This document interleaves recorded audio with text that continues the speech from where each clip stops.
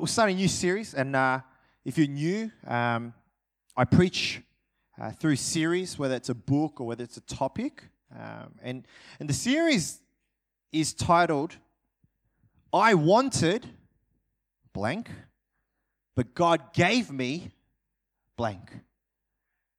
You know, so many times in our lives, we want things, we desire things, and yet what we wanted, and even as we pray to God, sometimes what we wanted is not exactly what God gives to us. And, so many times we ask God for things and expect things from God, but God chooses to move in completely different ways. Sometimes, if we're honest, we're not too happy about what God gives to us or the way God gives it to us. But then the question becomes, well, whose judgment are you going to trust in this situation? Now, the theme verse of this whole series comes from Ephesians chapter 3, verse 20 to 21. I'm going to read this as we introduce this series. And it reads this. Now to him who is able to do immeasurably more than all we ask or imagine, according to his power that is at work within us, to him be glory in the church and in Christ Jesus throughout all generations, forever and ever. Amen. To him who is able to do immeasurably more than all we ask or imagine, according to his power that is at work within us. Now that verse itself has so much in there. So much in there about God, about us.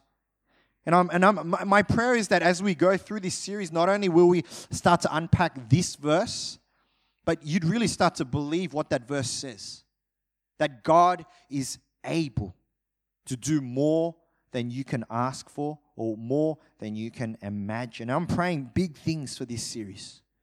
And I'm praying that you will start to believe in the big things that God can do in our lives. Amen? Our passage for today is Acts chapter 3, verse 1 to 10. The title of today's message is, I wanted a handout, but God gave me healing. And I'm going to read this passage and you'll get very quickly why it's titled like this. Acts chapter 3, verse 1 to 10. One day, Peter and John were going up to the temple at the time of prayer at 3 p.m. Now, a man who was lame from birth was being carried to the temple gate called Beautiful, where he was put every day to beg from those going into the temple courts. When he saw Peter and John about to enter, he asked them for money. Peter looked straight at him, as did John. Then Peter said, "Look at us." So the man gave them his attention, expecting to get something from them. Then Peter said, "Silver or gold I do not have, but what I do have I give you. In the name of Jesus Christ of Nazareth, walk." Taking him by the right hand, he helped him up, and instantly the man's feet and ankles became strong. He jumped to his feet and began to walk. Then he went with them into the temple courts, walking and jumping and praising God. When all the people saw him walking and praising God, they recognized him as the same man who used to sit begging at the temple gate called Beautiful. And they were filled with wonder and amazement at what had happened to him. Amen. A lot of us would know this story, but let me run through it. It's a story about a beggar.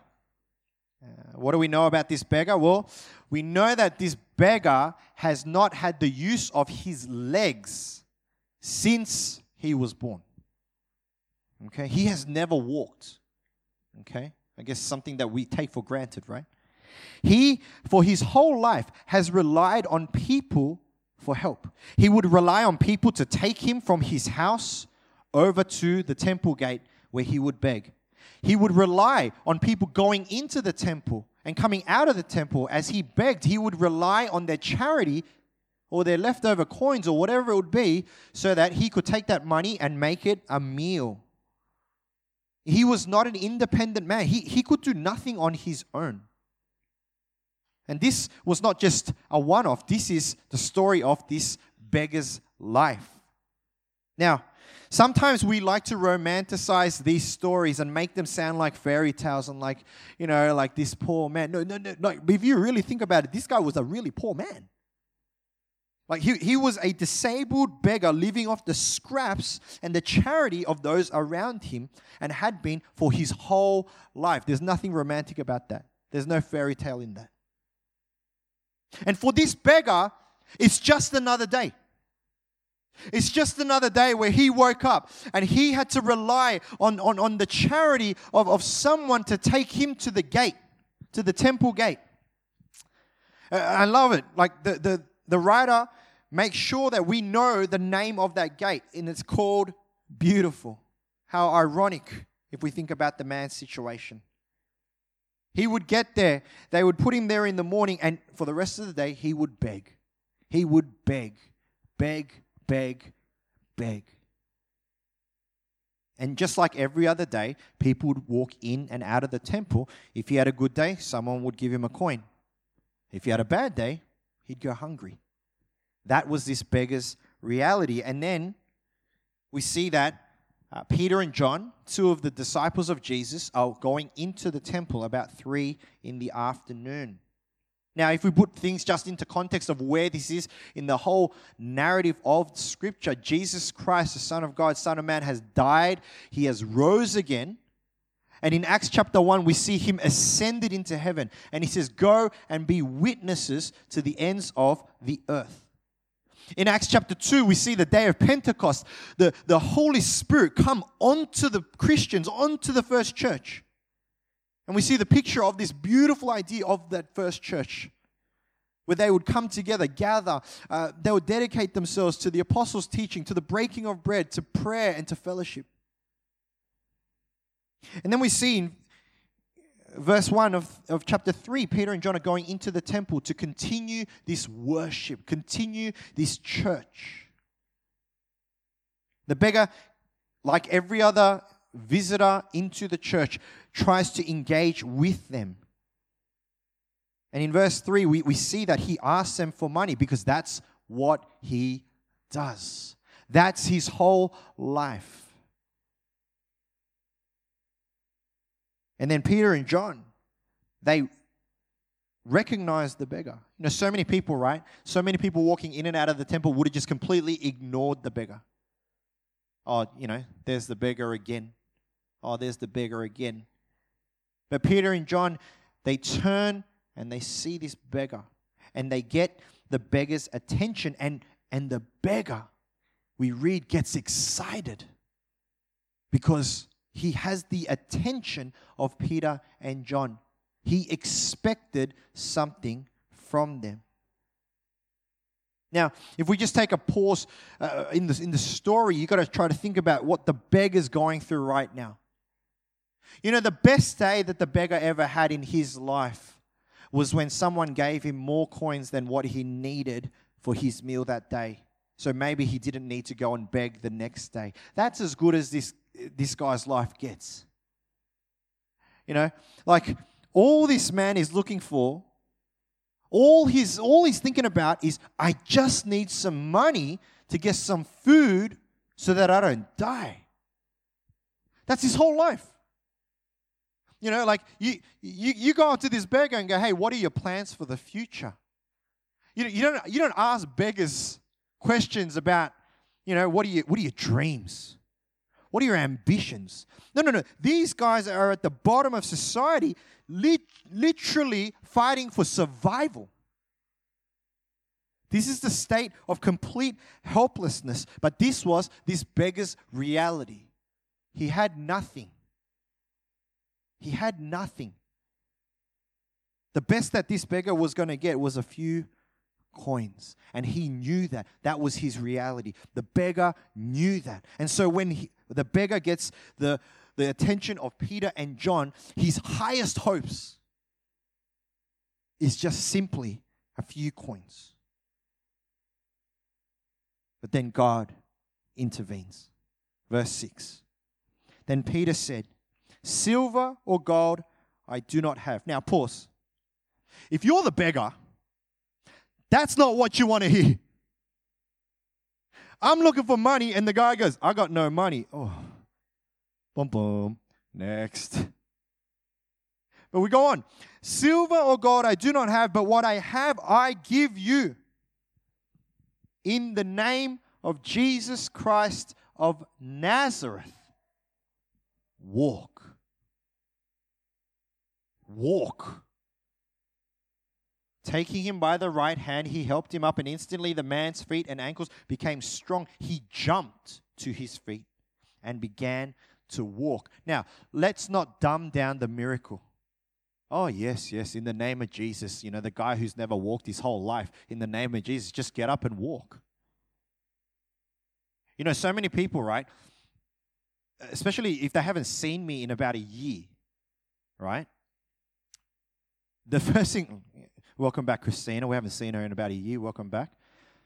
She goes, I don't really notice these things very often, but did you lose weight? And I was like, yes, I did.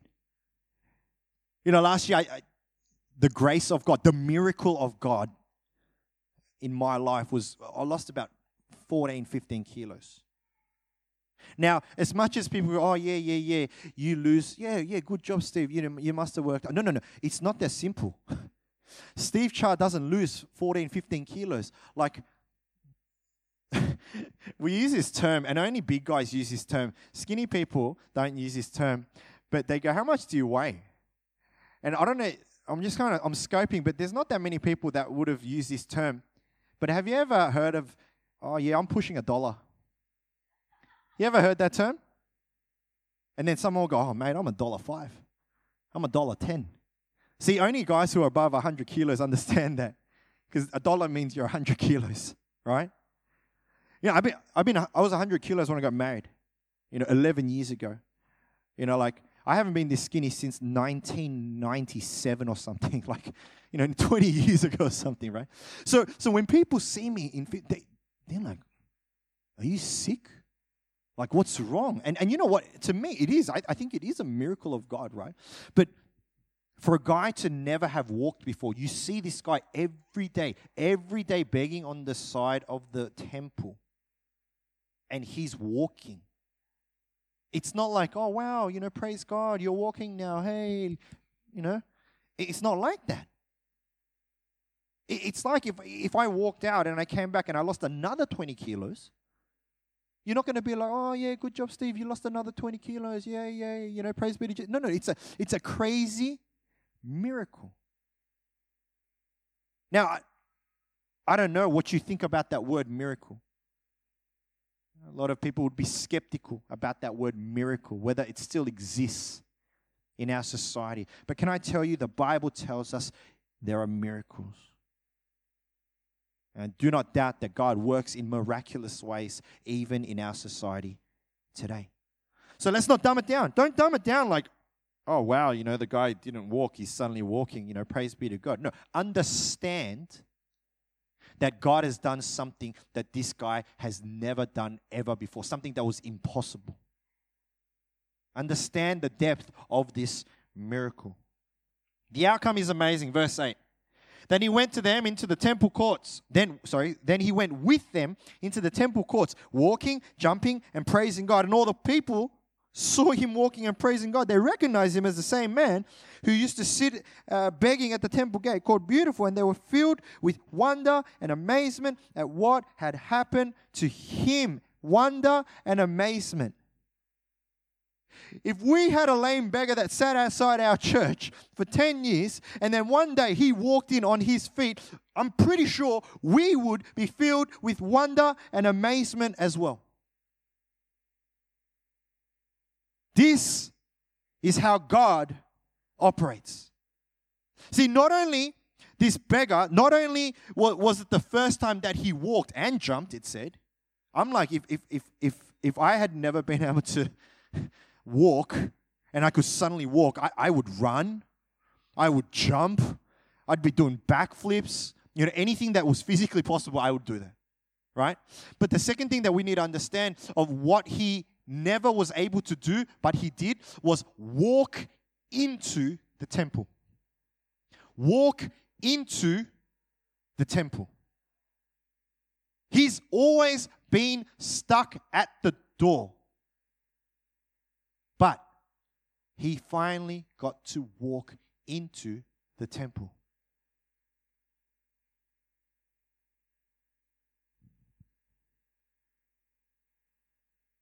His disability may have stopped him. You know what? It wouldn't have just been the physical disability that stopped him from going in. You know, back in the day, if you were disabled, you were shunned. You know, people thought that if you had a physical disability, that was a curse of God on you and your family, that your parents must have sinned or you must have sinned. So he not only physically could he not walk into the church, but there was probably this stigma of like, well, you're dirty, you're disabled, you're not welcome into the house of God in a place of worship. So it's not that he was just healed physically, but there is a spiritual healing in this element, in this passage as well. You know, this guy, all he wanted was a handout. All he wanted was some coins to get through the day. And when God intervened, God gave him healing. God gave him something impossible. You know, so many of us read a passage like this and we think, wow, that's amazing, that's great. But why doesn't it happen in my life? You know, why don't we see this happening in our day-to-day? God's movement in our lives. See, when God moved like this in this passage, those around who witnessed it were filled with wonder and amazement at what happened. And that's the truth. That's what happens when we witness God moving in extraordinary ways. But so many of us in this situation would ask, well, why not me?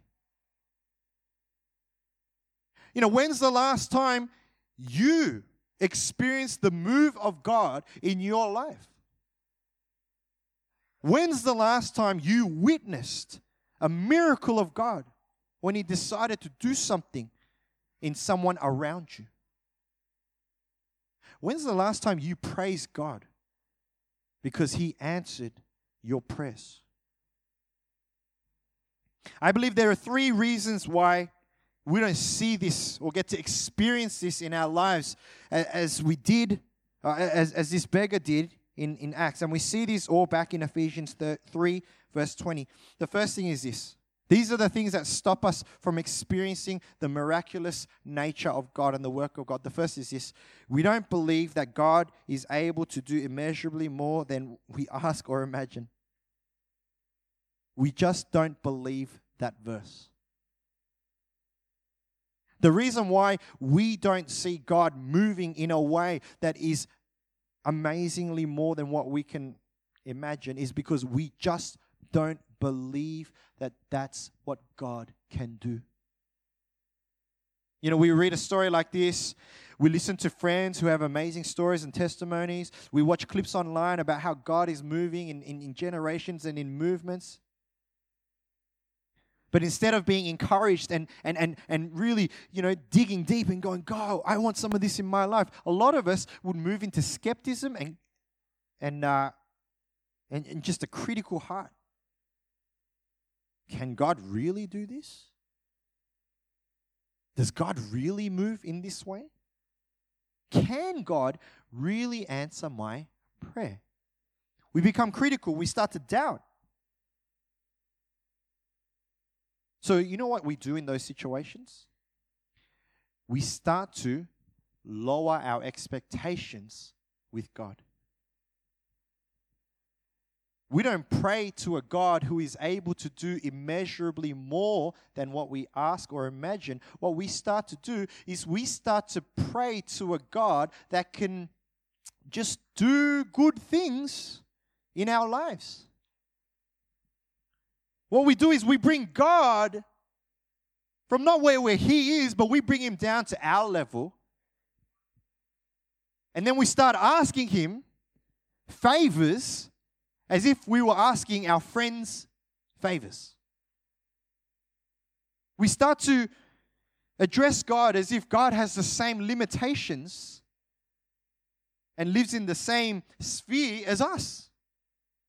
And we ask Him to move in our surroundings, but in ways that we can understand. Dear God, all right, this one's controversial. Bless this food to our bodies. Friends, I've learned over the last year, vegetables bless your bodies. You don't need to ask God to bless the food. You know, like there was this joke, right? How Christians try to make miracles happen. Like as you've got McDonald's in front of you or KFC in front of you, you ask God to magically, transform this meal into a nutritious meal that's going to bless your body. Vegetables bless your body. Protein blesses your body. Sugar and carbs aren't the greatest blessing to your body, but sometimes can feel like a blessing. Amen. All the believers said amen. Dear God, help me to have patience to deal with my sickness. Dear child, go to the doctor. That's what Panadol's for. That's what medicine's there for. So sometimes we pray, and you got to be honest because you got to think about your own prayer. Sometimes you pray a prayer that the person next to you can answer. God, I'm so lonely. God, just fill me with just more of people. Left, right, front, back. God, help me to find purpose in my life. It's like, dude, you got a job, you got a family, you got the world that I created. Can I tell you that we have dumbed down God? You want to know why you don't see the miracles of God and His power and His might in your life? Is because you have dumbed down God to your level. That is why we don't get impressed. That's why we don't use the word miracle, because we ask God for things that we can achieve on our own. And it all comes back to this. It all comes back to this idea that we don't believe what the Bible says about who God is. That God is able to do more than you can imagine. It's because you don't believe that. You know what prayers sound like when you actually believe this? God, help me get married. That's for some of you guys. God, restore my broken marriage. God, overflow the offering in our church community that we would be able to bless this community by donating $1 million. We're so scared to pray these, God-sized prayers? Just in case God lets us down. As if you need to protect the reputation of God. God does not need you to speak on His behalf. He created the heavens and the earth. He's got it. It's not that God can't. It's that we don't believe He can. The second reason why we don't see God working in this way is because we don't believe that God's power is at work within us. This is the next part of that verse, right? See, for some of us, we might believe that God is able. We believe the supernatural workings of God. We believe that He created the heavens and the earth. We believe that He can do miracles. But for some of us, we can't take that and then translate it into my own life, into my own heart, into my own situation. Yes, I know God can. Yes, I know God is able, but why would He do that in my life? Why would God be a part of my life? So people who struggle with this really struggle with themselves. I'm so sinful. Why would God do such a miracle in me? I'm so unlovable. Yes, God is amazing, but I'm not worth it. Yes, God is so powerful, but I'm unworthy. How dare I ask God to move and hear my prayers when I am not even good enough? See, this is what happens when you believe that God is able. You start to pray for other people. You start to pray for other people. God, do a miraculous work. Do a work that only you can do. We believe, Lord. We believe you can do things that are beyond our imagination. But we just believe that God can do it in other people and not ourselves. We fail to see that God's power can and is already existing in our lives.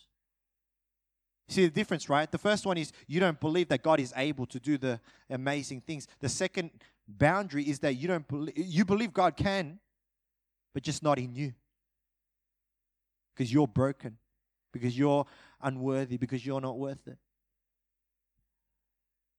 But once again, what do? What's that doing? It's dumbing down God. You're making the judgment call on where God can and can't work. You're telling God, you, creation, you're telling God what He can and can't do. God, I know you're almighty and all-powerful, and I thank you so much for the miracles that you're doing in His life and her life and his life, but I know I'm pretty messed up, so, God, it's okay. Just keep doing work in everyone else. Cannot God work in you? Cannot God work in the worst of the worst? Cannot God work in the darkness? No, He can. Because that's what He says. Because He can. In you. The third reason why we don't believe that God works in miraculous ways is we don't believe that that what God gives to us is the best for us. And this is where this whole series came out of. I wanted. We all desire things. We all desire in the way that God wants to work in our lives, right? I want to be closer to God. I want to be more disciplined. I want to be more loving. I want to be, I want to be successful. Next week, I think it's next week, the title is I wanted fun, but God gave me fulfillment. So many times what we want and what God wants for us, a little bit different. But the problem is, we don't like to accept the way God works. We like to define what is a miracle and a work of God rather than allowing God to define that for you. We struggle to accept the way God works in our lives. Simple as that. So you believe God is able to do miraculous things. Amen. You also believe that He can work in your own heart. Amen. And then when He starts to do the work, you're not happy. Because it's not to your plan or your timing or what I wanted.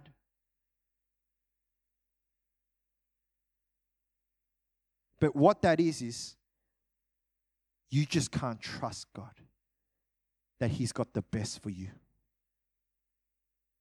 So you can believe that He can do miracles in your life. You can believe that He's doing and can do work in your life. But what you can't, where you struggle is that you struggle to trust God in what He chooses to give to you. Because maybe it's not what you thought. Maybe it's not what you planned out to be. And at the end of the day, if you really think about it, that becomes your opinion and your judgment versus God. What you thought was best for you versus what God thinks is best for you. Now, I'm going to go out on a limb and say that I'm pretty sure that God's judgment is better than yours. Okay? And I know for some of you, you think that, I got this. I know my life. I'm in control. I know what's best for me. God, I know what's best for me because I'm me. And I believe God laughs at that and goes, dude, I made you. When you couldn't breathe, I knew what was best for you. It's our inability to trust that. It's our inability to trust that what God chooses to give to us is the best for us. It's like accepting a handout, thinking that that's the best for our lives when God can do a healing.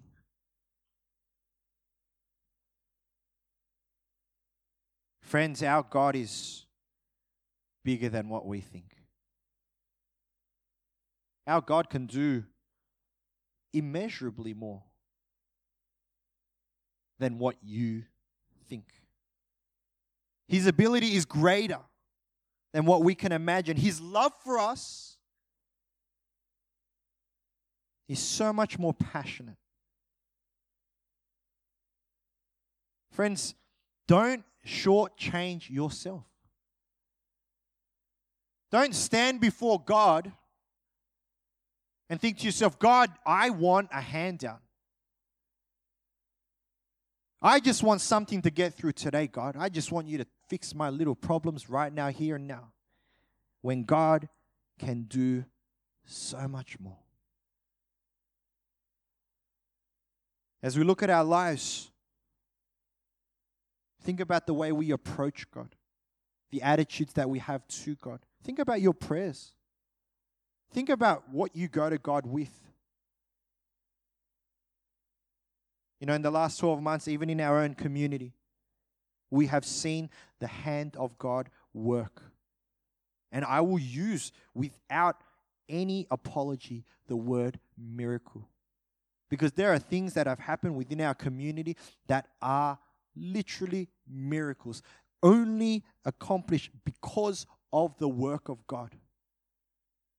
Things that were completely out of our own hands, and yet God, because of His faithfulness, continued to choose to do work in our lives. So when people come and tell me, I don't think God's doing any miracles, I'm like, I think your eyes are not opened. I think the work of God is available to each and every one of us.